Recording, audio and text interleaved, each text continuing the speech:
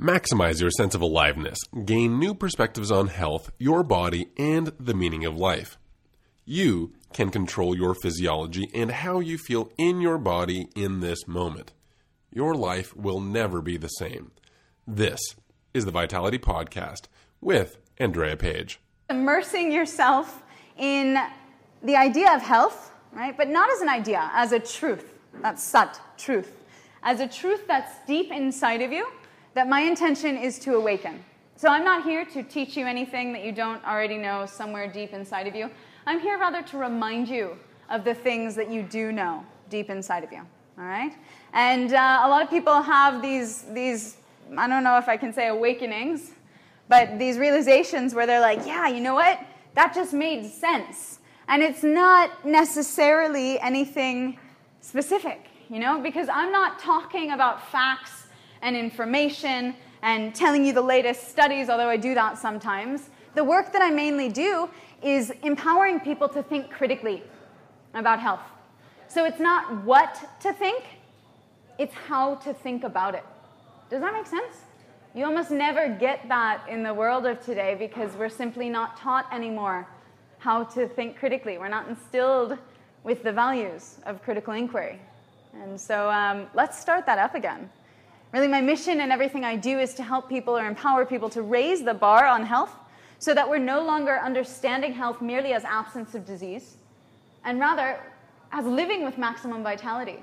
So I'm this crazy girl who walked in the room and started doing a bunch of things and saying things. I haven't eaten in 35 days. I know some of you think I'm kidding. I'm on day 35 of a fast, and I feel fantastic, yeah? I worked from 8 a.m. to 3:30 p.m. literally without stopping today. That's not something I would recommend for anyone. But I could do it, and I could do it so much more powerfully so because I'm fasting. You guys want to come in? Yeah. Come on in, of course. And if anyone here doesn't have a bolster or a block, make yourself comfortable, grab a blanket. Thank you. Look at this. They brought a whole party. Woo, the party started. Did you guys bring the green juice? No? Were we supposed to? Okay, I love it. So before I start any of my lectures, I try to be really frank with my opinions, because anyone who can sit at the front of a room for like an hour's time probably has some opinions, and so I'm not going to hide them from you. I call my biases my biggest influences, yeah? Everything I do is rooted in the science of natural hygiene, which is indeed the science of fasting. It's the understanding that when we have a clear slate and we allow the digestive tract to slow down and shut off, that energy then, that would normally go to digestion, up to 70% of normal available energy, is going to go to heal and cleanse at a cellular level. Moreover, the switch that happens when we fast is that we stop running on this external fuel, food, calories, and we start instead running off of an internal fuel, prana, life force energy. Who's a yogi in here? Yeah, we're at the yoga barn. It's okay. You can say you're a yogi. Yeah? So what we do in yoga is all based around the essence of reawakening our siddhis, our yogic powers, these deep inner powers inside of us, this awakening, this knowing. If you want to learn more about that, I just released a yoga series. I'll post it on the thing. For CB Now, it's really super cool. All through July, that's going to run too. Lots going on this summer. Live streaming online yoga. But for now, we're going to understand that you have a power inside of you. Yeah? On the colonics manual that some of you saw over there, the second page, it has written, the power that made the body heals the body. I'll let that sit for a second. The power that made the body heals the body. And the inherent thesis of natural hygiene, the understanding, is that the body can and will heal itself. It simply has to be given the time and space to do so. And so fasting is definitely the fastest time and space. It's the most spacious time and space. And while fasting, the body has the most time to heal. And so we see rapid regeneration, renewal, right? Return, dissolution of disease. Things that Western allopathic medicine would say are uncurable simply reverse and disappear because the body has that power. Yeah, and you've been disempowered in your life through health. How many times have you come home from the doctor and someone said to you, "What'd the doctor say?" Right? As if you, who's lived in your body for 20, 30, 40, 50 so years, know nothing about this human vessel, this vehicle through which your spirit is traveling in this life. No, you do know a lot. And so a lot of the work we do in this space and in all the work I do is to reconnect to the body, to understand the signals it gives us, yeah? And start to be on the same team again as your body. And that's huge. That's huge. Does that sound interesting to anyone? Yeah, because that's when we all win, rather than I win because I take medication for my headache so I don't have to deal with the headache. But really, this cellular tissue, my body, loses. Yeah, because that headache was actually just my body's cry for help. Likely my body's cry for water. But that's a whole other lecture. Okay? So all of the rooting, the understanding, everything that I talk about is based in this premise, that the body can heal itself, yeah? That fasting is the fastest way for that to happen. Yeah? And it's through my fasting life that I understand eating life. Yeah, I do eat. When Johanna was here 3 weeks ago, I think, she asked, "Do you like to eat?" Like thinking I don't like to, yeah. All right, the answer was yes, by the way. But anyway, we are going to head through the rest of my biases and then dive deep into this lecture. From there, I have a doctorate in naturopathic medicine, an ND. So I'm a doctor, but I get a lot of like resistance, especially even from the yoga barn. They're like, people are going to think you're a medical doctor, right? I don't care, right? The Latin root of the word doctor is docere, to teach. Yeah? What am I doing right now? I'm being a doctor at the truest essence. The modern doctor, the medical doctor, MD, is a pharmacist. He's paid lots of money, or she, often, paid lots of money to deal drugs. Pharmacist, drug dealer. So we have a big misunderstanding of what's going on in the world, yeah? And I consider myself not a doctor of medicine at all. I wouldn't have gone to medical school. I didn't want to study disease for 5 to 8 years. I'm a doctor of health. I study health. When we focus on health, the disease takes care of itself. Does that make sense? And so this is a reshifting of our focus. So I also have a Master's of Science in something called ethnobotany, which is the study of the relationship between people and plants. My specialty is gastroethnobotany, yeah, the study of food plants. It's really exciting, because a lot of those up there are plants, food plants, yeah?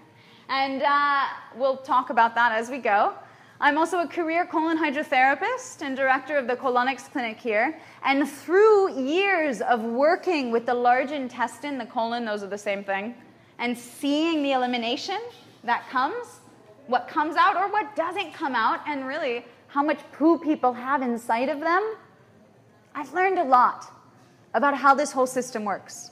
And I find that today in the modern world, people are so overly concerned with the input.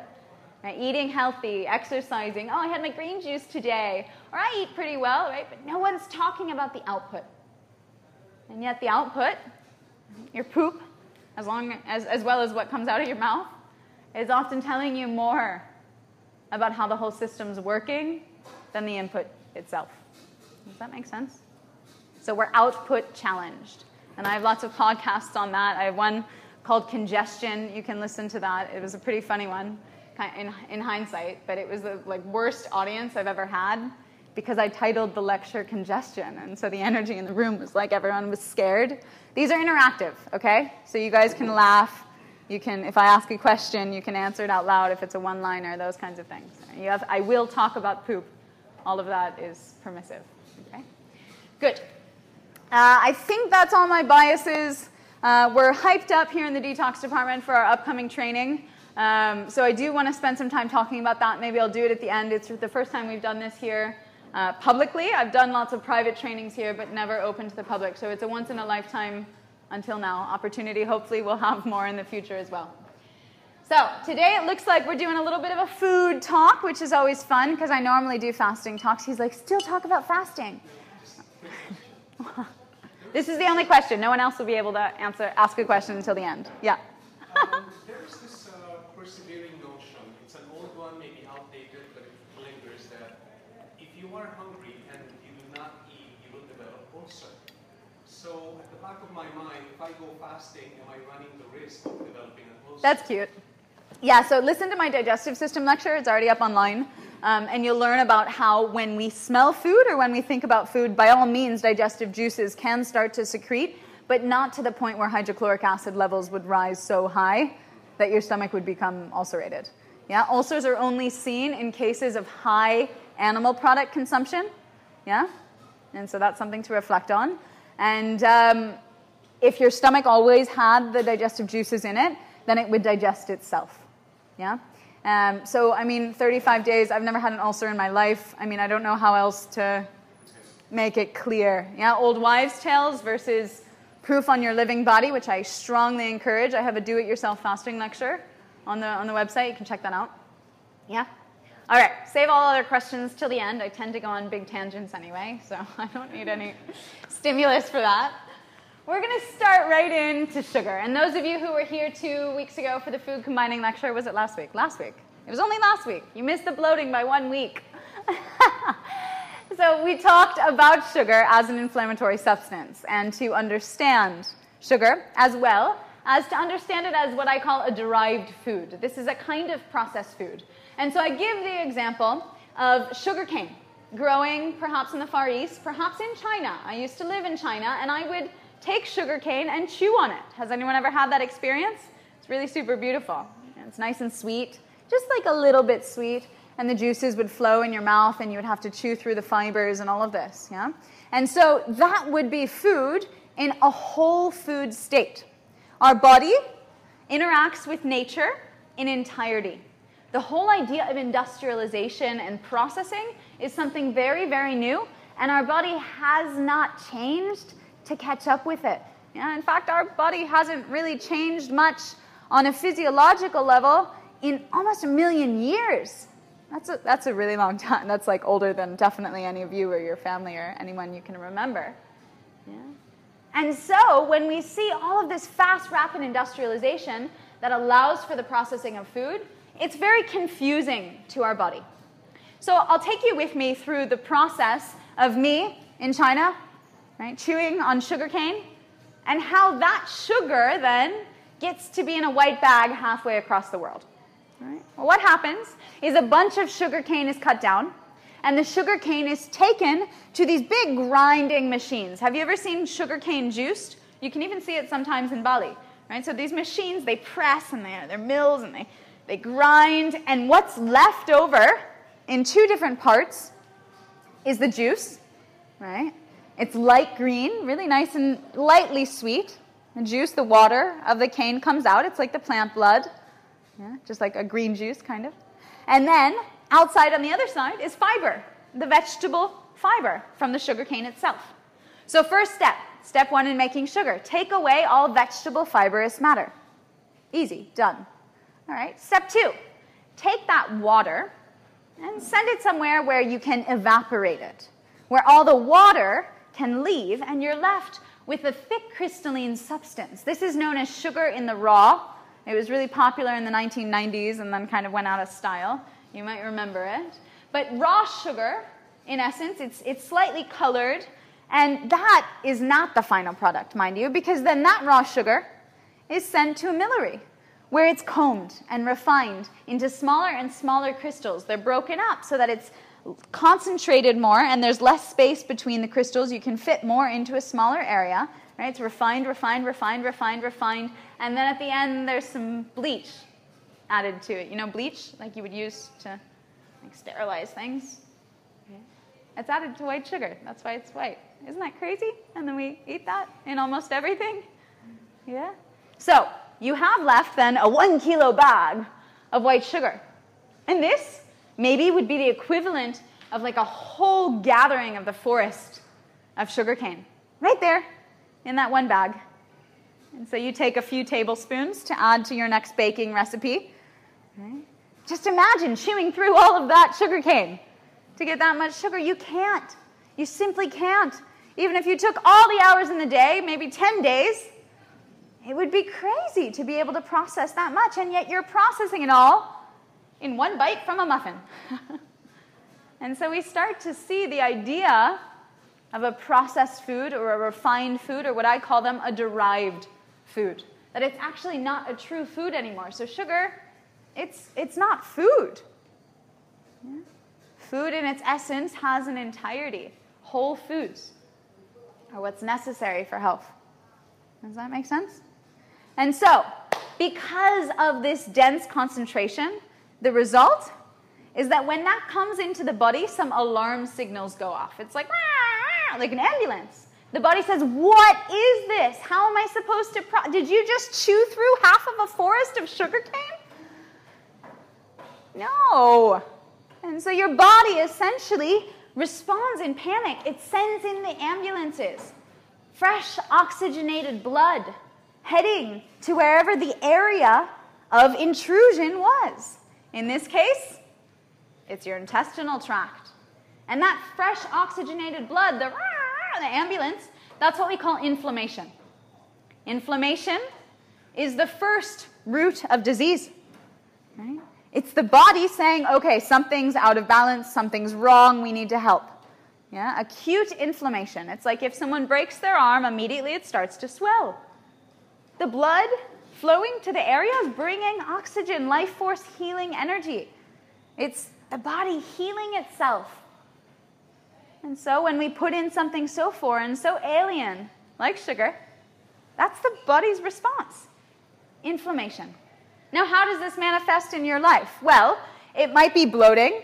If that bloating doesn't feel bouncy, bouncy is normally gas, which would be a result of putrefaction or fermentation, things rotting somehow in the gut. But if it doesn't feel, so bounce your belly, everyone. Relax your belly and then bounce it. Does it feel like it has a bounce back to you? If it does, that bounce back is likely gas. If it doesn't, but it feels like there's some give, or maybe it's hard, you feel bloated and it's a little bit hard, that's inflammation. So that's how you start to tell the difference. All right, most people are walking around. In fact, I think probably almost every modern human is walking around with a low-level autoimmune condition and chronic inflammation in the body. And if this doesn't result in the digestive system, it can result in sore joints. Does anyone have some joint issues? It can result in lack of flexibility, which also has some dehydration to it. It can result in being itchy from mosquito bites. Anyone? You find that your body's super inflammatory because maybe toxic blood, right, results in seducing mosquitoes, and then afterwards you get these big throbbing red itchy things. Yeah, that's inflammation. I don't get bitten by mosquitoes. Yeah? I mean, sometimes I do, but then at those times I reflect on what I ate. When I'm itchy, I say, okay, what is inflammatory in my diet or lifestyle that's causing this itchiness? Because without that extra added impetus of inflammation, my body wouldn't react like that, because my body can and will and wants to heal itself. Yeah? Does that make sense?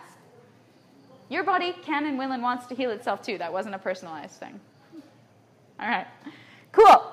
So in terms of sugar, there's this interesting movement in Australia that a lot of my clients for the past 2 years have come saying, I joined the, what's my Australian accent?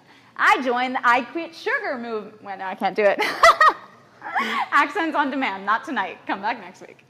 I joined the I Quit Sugar movement. Have you heard of I Quit Sugar? I don't know the girl who wrote it. I mean, she says some things I don't agree with about fruit. Okay, fine.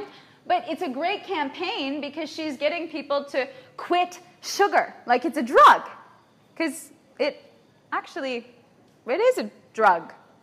Yeah, I have a whole lecture on sugar where we talk about the whole history of it and go way more in depth. This is probably around where I'll stop for tonight, but you can check out that lecture. It's already on the podcast series. And in general, this is one of the most dealt drugs in the world. It's a white powdered substance. Do you know any other white powdered substance? Salt. Okay, I love it. I was thinking more along the lines of cocaine. Do you see what I'm saying? that white powdered substance, I don't know if I call salt white. Maybe factory-made salt, for sure. NaCl table salt, yeah, okay. But in general, MSG, I love it. That's like gray. Monosodium glutamate, for sure. These are indeed drugs. Yeah, that powdering, that concentration comes into the body in a mega dose that the body simply doesn't know how to handle. Right? Sugar, in essence, we know is a stimulant. It changes the blood sugar levels in the blood. It really messes with the liver because the body simply doesn't know how to process things in that concentration. And so the result is illness. The result is unease at levels that you could never pinpoint. But when you stop having these things in your life, all of a sudden, those dis-eases start to go away. And so, check it out. See if perhaps this is something that you want to do an experiment on. My biggest intention is to give you the parameters for experimentation. Not to tell you what's wrong or what's right or what you should or shouldn't do. Not to even pretend like I know. But to be a guide on this living human laboratory for experimentation, where you have inside of you the best experimental ground that you could imagine. And what I encourage you to do, more than read books, more than go buy the I Quit Sugar program, is to experiment on yourself. Yeah? I think there's one last thing I'll say on sugar, because I saw this film. It was also Australian.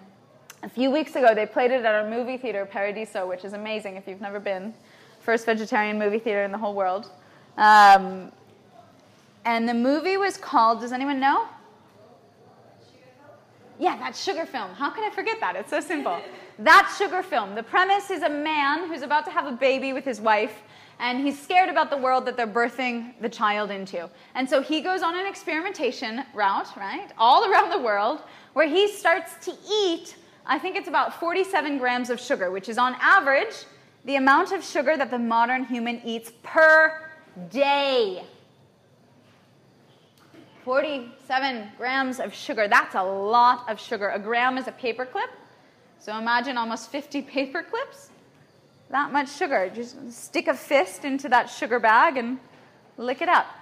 Yeah? He finds that most days he gets through that just in his breakfast cereal and his milk.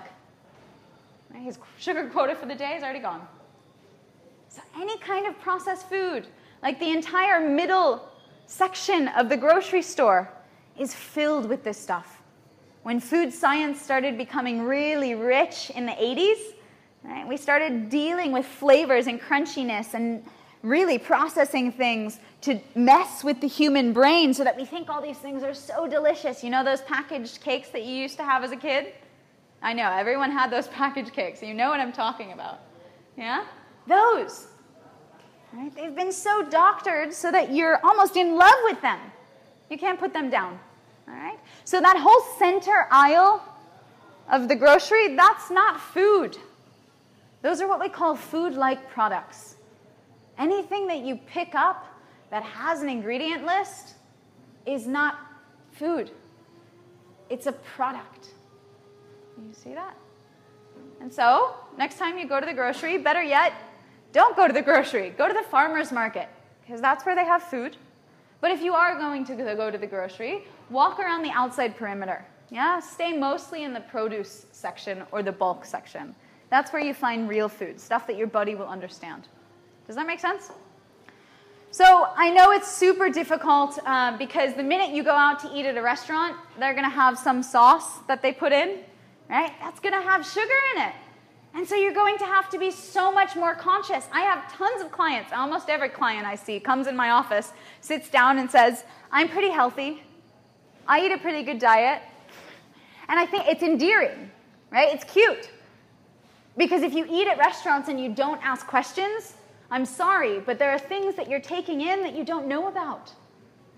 And so the most incredible thing you could ever do is start to get excited about this stuff. Start to be a little more mindful about what you're putting in. Because what you're going to put in has a tremendous effect on how things work inside, including your mind. Sugar, being quite acidic, is going to have a depressant effect on the system. It's a stimulant at first, right? That's the woo, sugar high. And then after that, there's a crash. We know this from little kids, right? And that crash, resulting afterward, is going to have a tremendous physiological effect, where the result of that, more or less, is acidity. And that's going to plummet our ability to have a healthy microbiome. Yeah, the good bacteria, the good flora in the system. And that good flora, which requires an alkaline environment, is what makes us able to be smarter, happier, right, and more alive in the world. It's what allows for brain function, not fat. Right? That's another big tangent people are going on today. You need fat for a healthy brain. Things like that. It's not about fat, it's about bacteria. So check that out. I have a whole lecture on the microbiome, episode 8 of the podcast. We are going to move on from sugar. I'm done with sugar. I quit it. Anyone else? Yeah, it's so last century. Right. It is, though. It's all the way 1600s even. It's a few centuries ago. All right, next up is dairy. So this is my little dairy spiel. And it's very animated because it was designed for kids when I was teaching English years ago in Taiwan. So bear with me. Pretend you're little Taiwanese kids. No, I'm just kidding. You don't have to. No one thought that was funny? That was really funny. I just told you to pretend you're Taiwanese kids. All right. So dairy. What is dairy? Come on. What is it? Made by cows. Okay. Breastfeeding. Okay, I love it. So it's the milk from cows used for breastfeeding. Go on. Made for cows? Yeah, it's made for baby cows for breastfeeding. You've heard that. Okay? So we've gotten that far. Dairy derives from cow's milk. Yeah, although there are goats and sheep and other kinds of dairy, we're going to be talking mostly about cows. I mean, although this could be extended to those, most dairy, especially modern dairy, and dairy in processed foods or in restaurant ingredients, it's from cow's milk. Okay?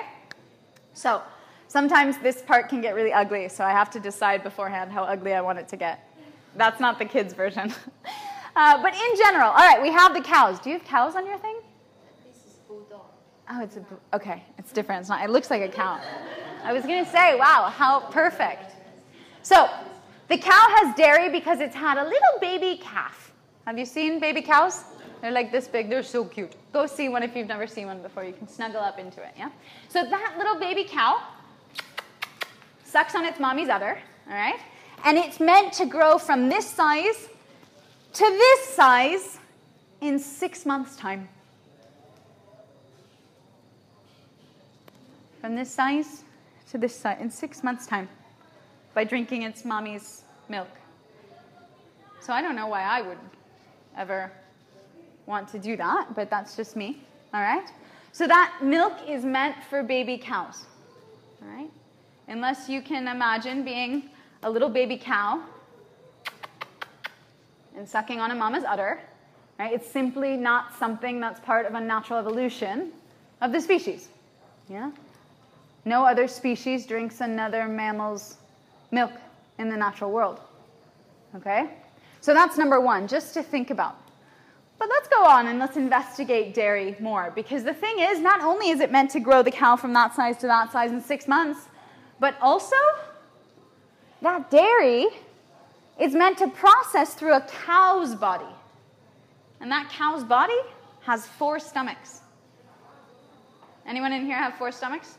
I want to see. I want to do some experiments on you. So, looks like it. Love it. Last time I checked, each one of you guys only had 1 stomach, and physiologically it functioned pretty differently than a cow's. Yeah, it can't really process grass, things that cows are supposed to eat all day unless they're in the United States and fed corn and corn syrup. But that's another story. Yeah. So you see that? So first off, we have some physiological differences. Second off, have you guys ever noticed that your body sends you natural signals? Another podcast series is Signals from the Body. You can listen to it in its entirety, but one part of it is mucus. Has anyone ever had mucus before? Come on, don't lie to me. Yeah. Ooh, we got some sound effects with that one. Yes, we've had mucus before. Mucus is your body's defense shield. It's your body literally putting up a lining over its sensitive absorptive mucous membranes saying, "Ugh, don't touch me. Whatever you've put in, don't touch me." It's a shield. And then that slimy mucus slimes out whatever it didn't want, either back up out your lungs, right, through the mouth or the nose, or maybe down through your digestive tract. Anyone ever seen mucus in their poop? It's very normal. If you're not looking at your poop, I highly encourage that you do. All right? But that is a sign that you've gotten rid of something that your body didn't want to process. Well, have you ever heard that when you have a cold, you shouldn't have dairy? Yeah. Why would that be? Why would that be? Oh, come on, you guys. Because it creates more mucus. Very good. She wins the prize. I'll tell you what the prize is later. So the more mucus created, wait a minute, we just had dairy and then more mucus is created. So somehow we know this. We know that dairy creates mucus, so our body is already talking to us. Another way that our body is talking to us is by this thing we call lactose intolerance. Has anyone ever heard of that one? Whenever there's some kind of diagnosed intolerance in the human species, it's often a message to the rest of the human species, because we are one species, yeah? By our DNA, at least, we're almost incredibly identical. Bacterially, we differ a little bit more, but we are all one species. And so where someone exhibits an intolerance, it's a message to the rest of us. Right? Some of you, most of you probably, you come from Northern Europe, yeah, or at least more from the northern part of Europe, right? Where dairy cows have been domesticated and milked for generations. And so regardless of what your body says in the mucus, you just chug it on down, chug it on down, chug it on down. After a while, the body stops responding in such a way. Yeah? For example, I love this one. I was just in the United Arab Emirates hanging out with my friend who's Emirati, right? This guy's amazing. He grew up in the desert, right? He grew up herding camels. Now he works for the prince. He got pretty lucky in life. But anyway, he grew up in the desert herding camels. And a friend that we were with wanted to try camel milk for the first time. And he was like, no, no, no, you can't do that. If you've never had it, your body's going to reject it and you're going to get really sick. You have to have it several times until your body takes it. Hello? Is that not telling you something? Do you understand? For sure, people can subsist off of these things like the camel herders in the desert do, right? Like the Maasai do in sub-Saharan Africa. They subsist off of the blood and the milk of the animals, but that doesn't mean that that's our choice of diet. And it takes several rounds of exposing your body to that, punching the bag until there's no more bag left, yeah, giving yourself inflammation so many times until the body stops responding. Does that make sense? Yeah, that first little, oh, I got some mucus in my throat, is a sign. And if you don't listen to it then it very well may develop into disease later in life. Yeah? So, all right, I kind of got on a tangent already. I want to tell you a story, a little bit of a story about dairy. It's a story that's a true story from a friend of mine. She's an expatriate. She's been living abroad for a long time with her family, and she used to live in Saudi Arabia. So we're right back to the Middle East, all right? And in Saudi Arabia, she invited over all of her son's kids for his birthday party, all right? And so like 7-year-old kids, all crazy in a room. They were from the international school. And in the international school, half of them were Saudi, and half of them were, international, from Canada, from France, from Germany, from wherever. And so all the little kids come over, and she's American. And so what does she feed at this good old American birthday party? Cake and ice cream, you bet. And what's ice cream? Dairy, very good. And sugar, yeah, we're going through the list, and sugar, for sure. And so she serves the kids the cake and the ice cream. And there they are, scarfing it down. Kids love the sugar, of course, and the dairy.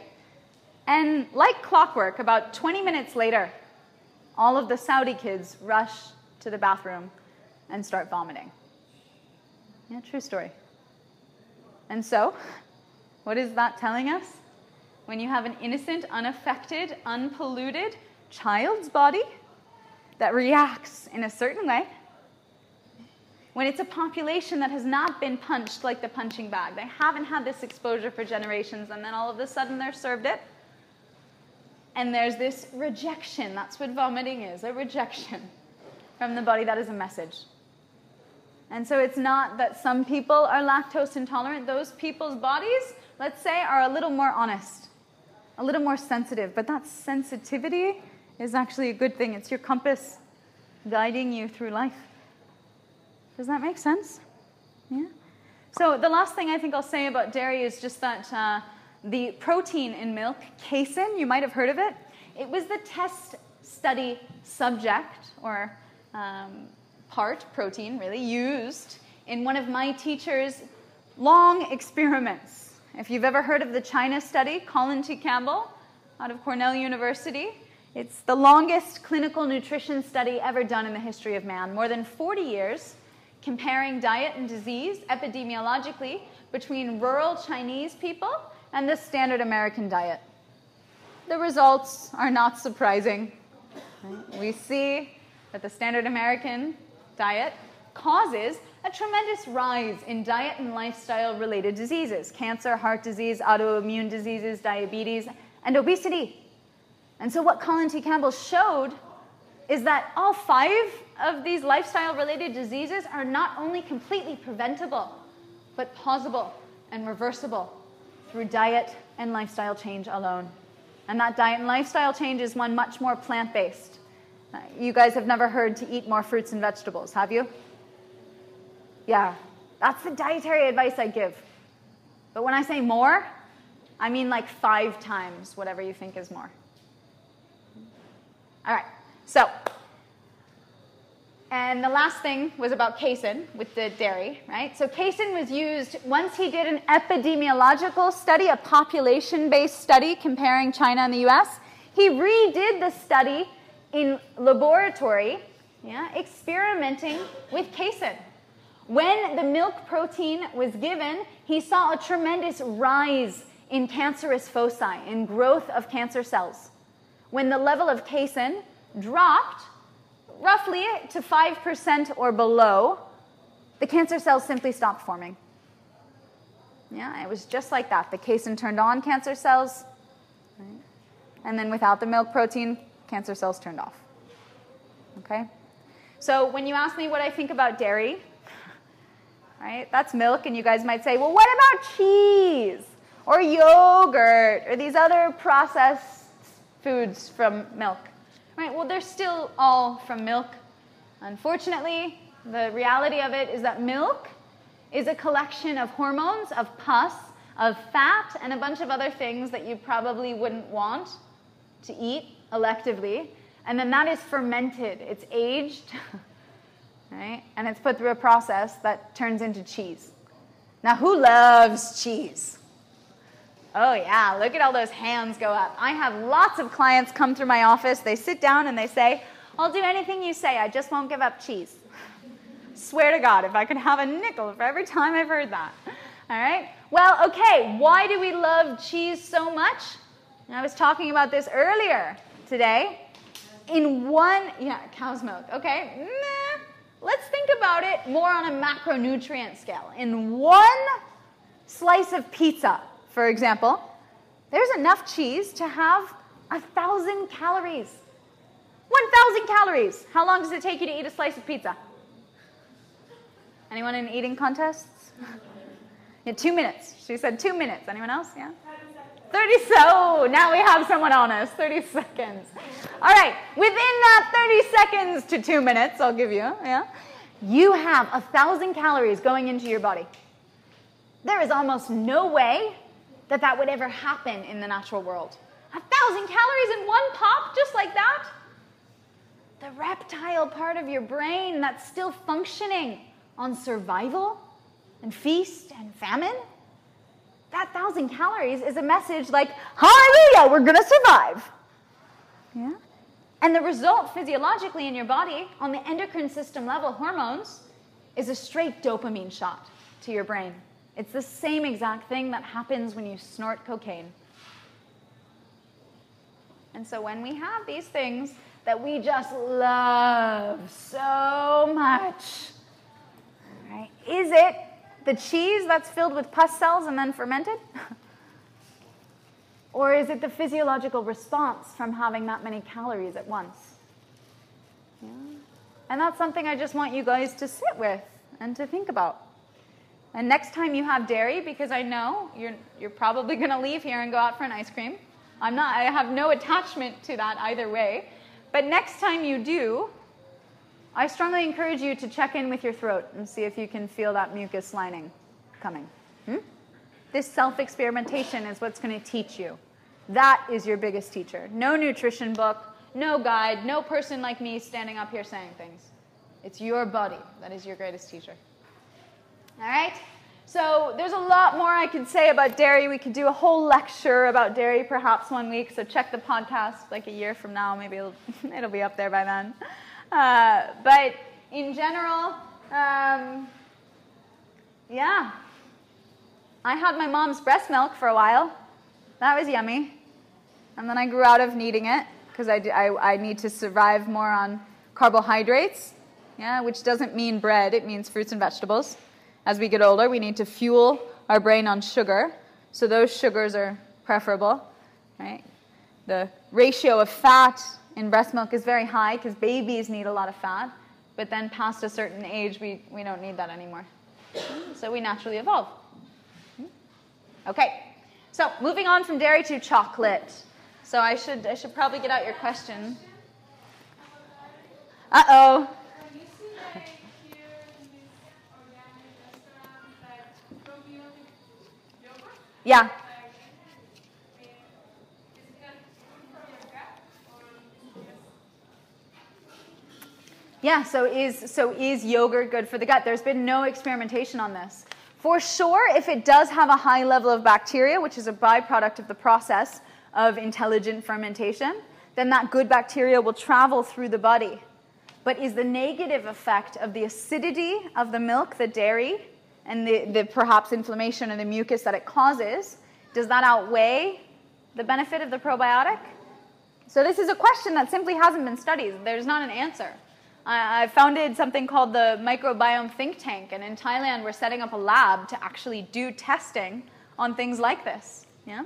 In the meantime, better play it safe than sorry, because there are amazing alternative yogurts. Like if you guys haven't tried yet, Kefir Life, the Kefir brand in town.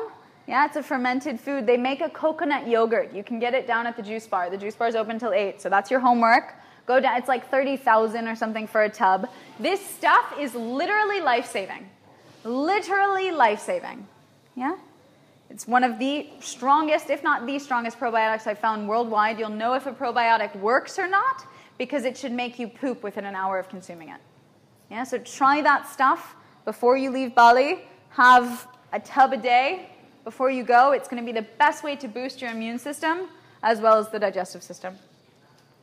All right, so we're on to chocolate. So I could, funny enough, give a whole lecture on chocolate as well. We'll just go back in history, right, from European colonialization, where we found that through imperialism, the cocoa was discovered. It came to us from Mesoamerica, Latin America, Central America, a place where I've spent a lot of time. I've sat with cacao shamans doing work with medicinal chocolate. It's a very different species of chocolate than most of you eat. The medicinal variety of chocolate, which you might have in Ubud because we have cacao ceremony all the time in this town. It's called criollo. It's a kind of chocolate that's a mix from the time of Spanish colonialization. It's a mixed breed. It exists in 1% of the cacao trees found in the world. We are growing some of it here in Indonesia. My friend Ben Ripple, who owns Big Tree Farms, that's a really cool place to visit, and they have a whole cacao factory, Big Tree Farms. That's a really good field trip. If any of you are looking for a day trip, go to the real Charlie and the Chocolate Factory. It's called Big Tree Farms Cacao Processing Center. It's one of the biggest bamboo buildings in the world, and it's a huge factory for chocolate. It's pretty cool, because guess what? He doesn't use sugar. He uses coconut palm nectar in his sugar, as a sugar, right? Which is, of course, from the inflorescences, the flowers of the coconut palm tree. Very different, very high in minerals, although still a processed food. Anyway, so chocolate, when we look back in time, the chocolate comes from cacao. It was a misspelling that came into choco. And then the lat part, latte, the lait, anyone speak French in here? Milk. So the French, it was actually, I think, the Swiss, right, made this creation of chocolate plus milk plus sugar. Cacao, milk, sugar, and they called it chocolate. All right? So, the cacao bean, what is it? Who can tell me botanically what it is? Sugar. No, the cacao bean. You're cute. I love it. She's like, every answer is sugar. Okay. Is it a fruit? The cacao pod for sure is a fruit. Yeah, they're gorgeous. You'll see them around Bali. You'll just be driving on a Bali road. Look out for them. It looks like a mini American football, except for red or yellow. Look it up online, maybe. Then you'll be able to spot it. Okay, the leaves are long and green. Beautiful tree. Yeah, it's about a medium height tree. It's a spreading tree. You'll see. All right. Well, inside of that pod, is indeed a fruit. It's a lovely, if you can have chocolate fruit. Can you believe that? It doesn't taste like chocolate. But it's a lovely, sweet, white fruit, lots of flesh. And inside of each of the pods of fruit are these little stones, right? The seeds. They're actually purple when they're raw. Believe it or not, purple seeds. It's like you're tripping on drugs while you're eating this red pod fruit. Yeah, try it out. And those seeds are what later turns into cacao beans. All right? So, what is cacao or what is chocolate? Now, botanically, tell me.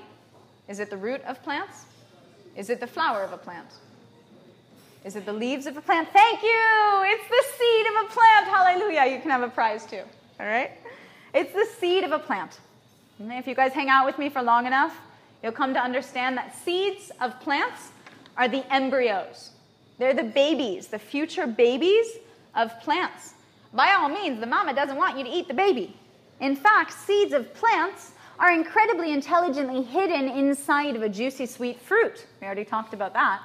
So that you'll eat the fruit, swallow the seed, which has an endotoxic coating around it so that you can't digest it, and then you'll poop it out the other direction.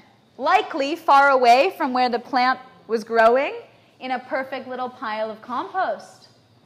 That's the biological imperative of the plant. When you think of something like strawberries, they are so smart. There's no way you can deceive them, and they're definitely going to run through your body. Isn't that amazing? So I can tell you this because I've seen way too many nuts and seeds come through the colonics tube, undigested, passing through. You see that? Yeah, so I'm saying something pretty revolutionary here. So it might affect some of your diets, at least the reflection on your diets. But in general, we've learned that cacao is a seed, which means inherently that it's not really digestible by the body. But what we do, of course, to make commercial chocolate is we go and we roast it, and it goes through a big process. So by all means, chocolate is a processed food. Yeah? Even often the raw chocolate. Because true raw cacao, which would be, right after you finish eating the white flesh, it would be that purple bean, it's super bitter. So quite often it's put through a process of sun drying or more often roasting to change the insides. And then it's ground. If you're going to have a chocolate bar, then it's tempered. It's put through a big kind of process. Okay? And then it's mixed with sugar and milk and anything else, maybe some oil in there. You see?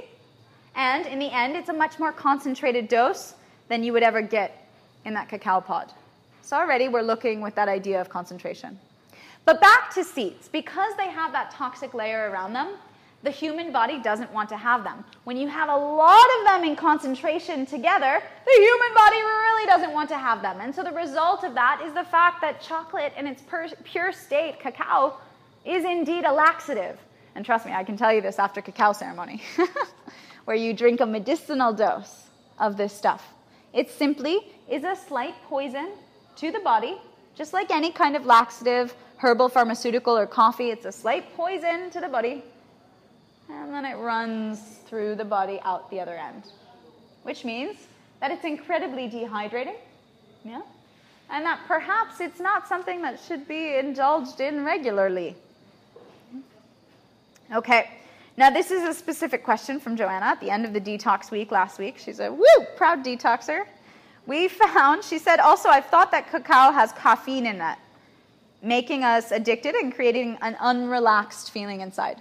This is a really big misunderstanding. Cacao actually doesn't have caffeine in it. It has what's called theobromine, which comes from the Latin name of cacao, Theobromos cacao. Theobromos means food of the gods, right? This was thought in the Mayan religion to literally be the food of the gods because it was that rich. By all means, they didn't want Hershey's and everyone to start distributing it and concentrating it. And so we find that this sacred plant, Theobromos cacao, has in it high levels of that chemical named after it, theobromine. And theobromine is it's a kind of chemical that has the effect on the body of making you feel a little bit happy or a little bit high.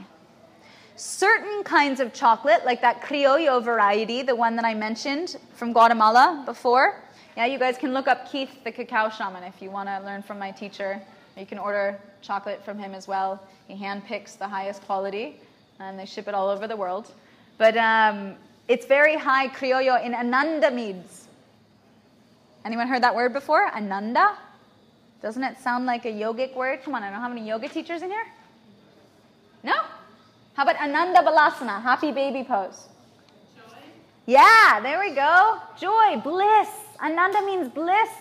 And so anandamide is a chemical that's been named after the Sanskrit word ananda, bliss.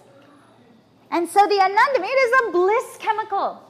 It's a bliss hormone. Chocolate has in it a chemical that makes us feel blissful. That's a lot better than the dopamine shot straight to your brain from that cheese.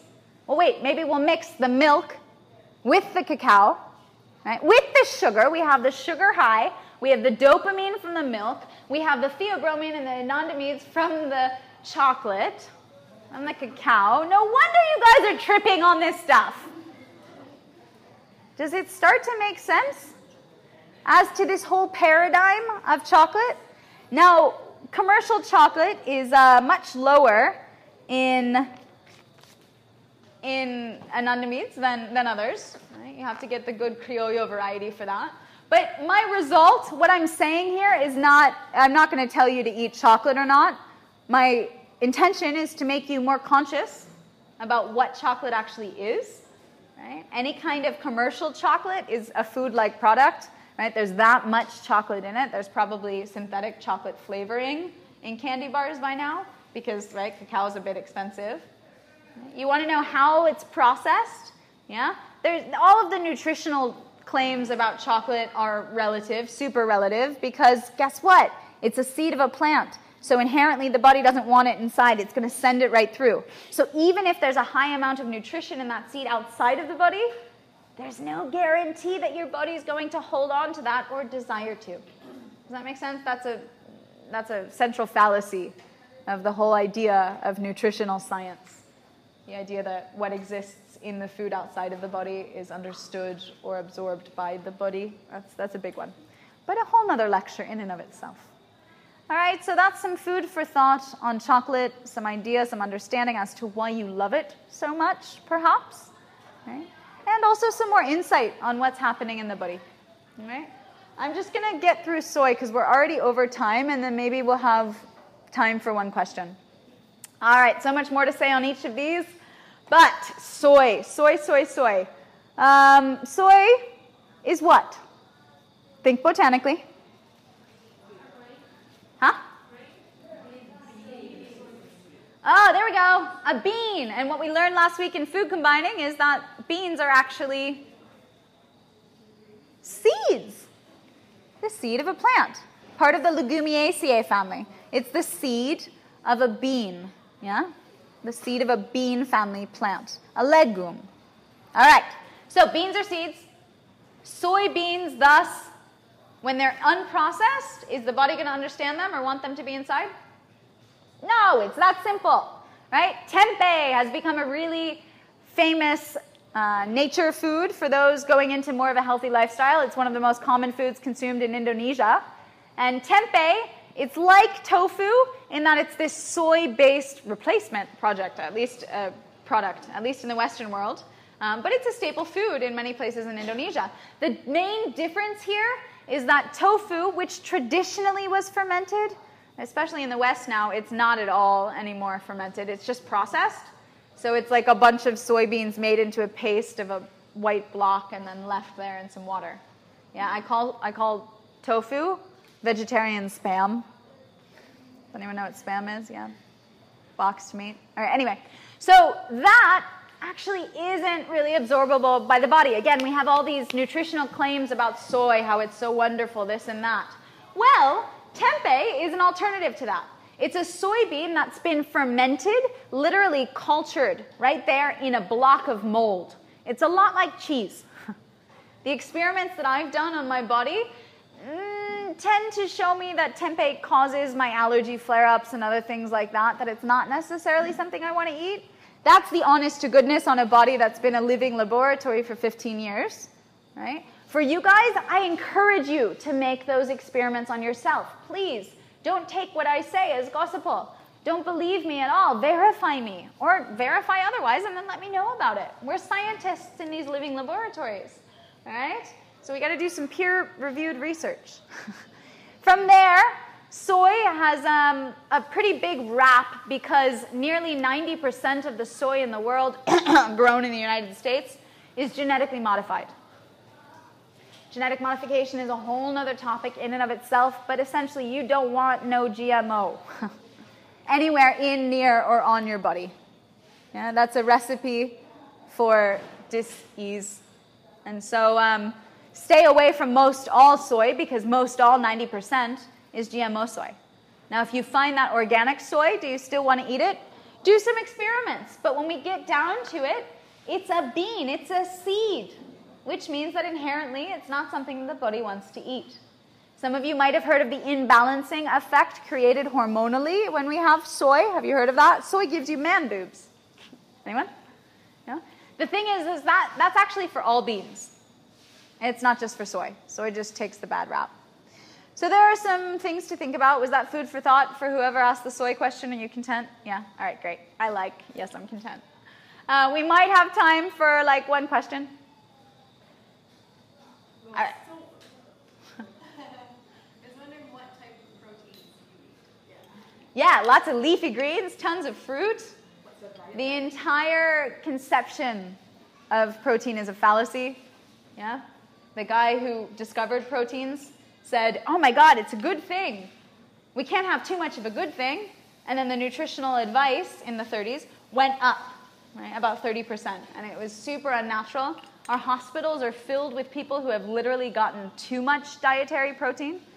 And so really the question should be instead, not where do you get your protein, but how do you make sure you don't get enough protein? Or too much protein, pardon. How do you make sure you don't get too much protein? So I could ask you that, or I could ask you, where does a gorilla get its protein? Right, because he's pretty strong. How about a cow? Where does he get his protein? You see? These, yeah. So our whole understanding of animal products, or flesh, right, or even nuts and seeds, or beans as protein, it's totally a fallacy. Totally a fallacy. I have a whole other lecture on this. I think it's released on the podcast. If it's not, I'll put it on and it'll be released in September. So check back then. And what is my diet? Tons of fruits and vegetables. Tremendous amounts of fruits and vegetables, a lot of water, and a lot of love. Thanks for joining us for another episode of the Vitality Podcast. Please click over to Apple Podcasts and leave a rating and review to spread this work with the world. You have a part in transforming humanity's health.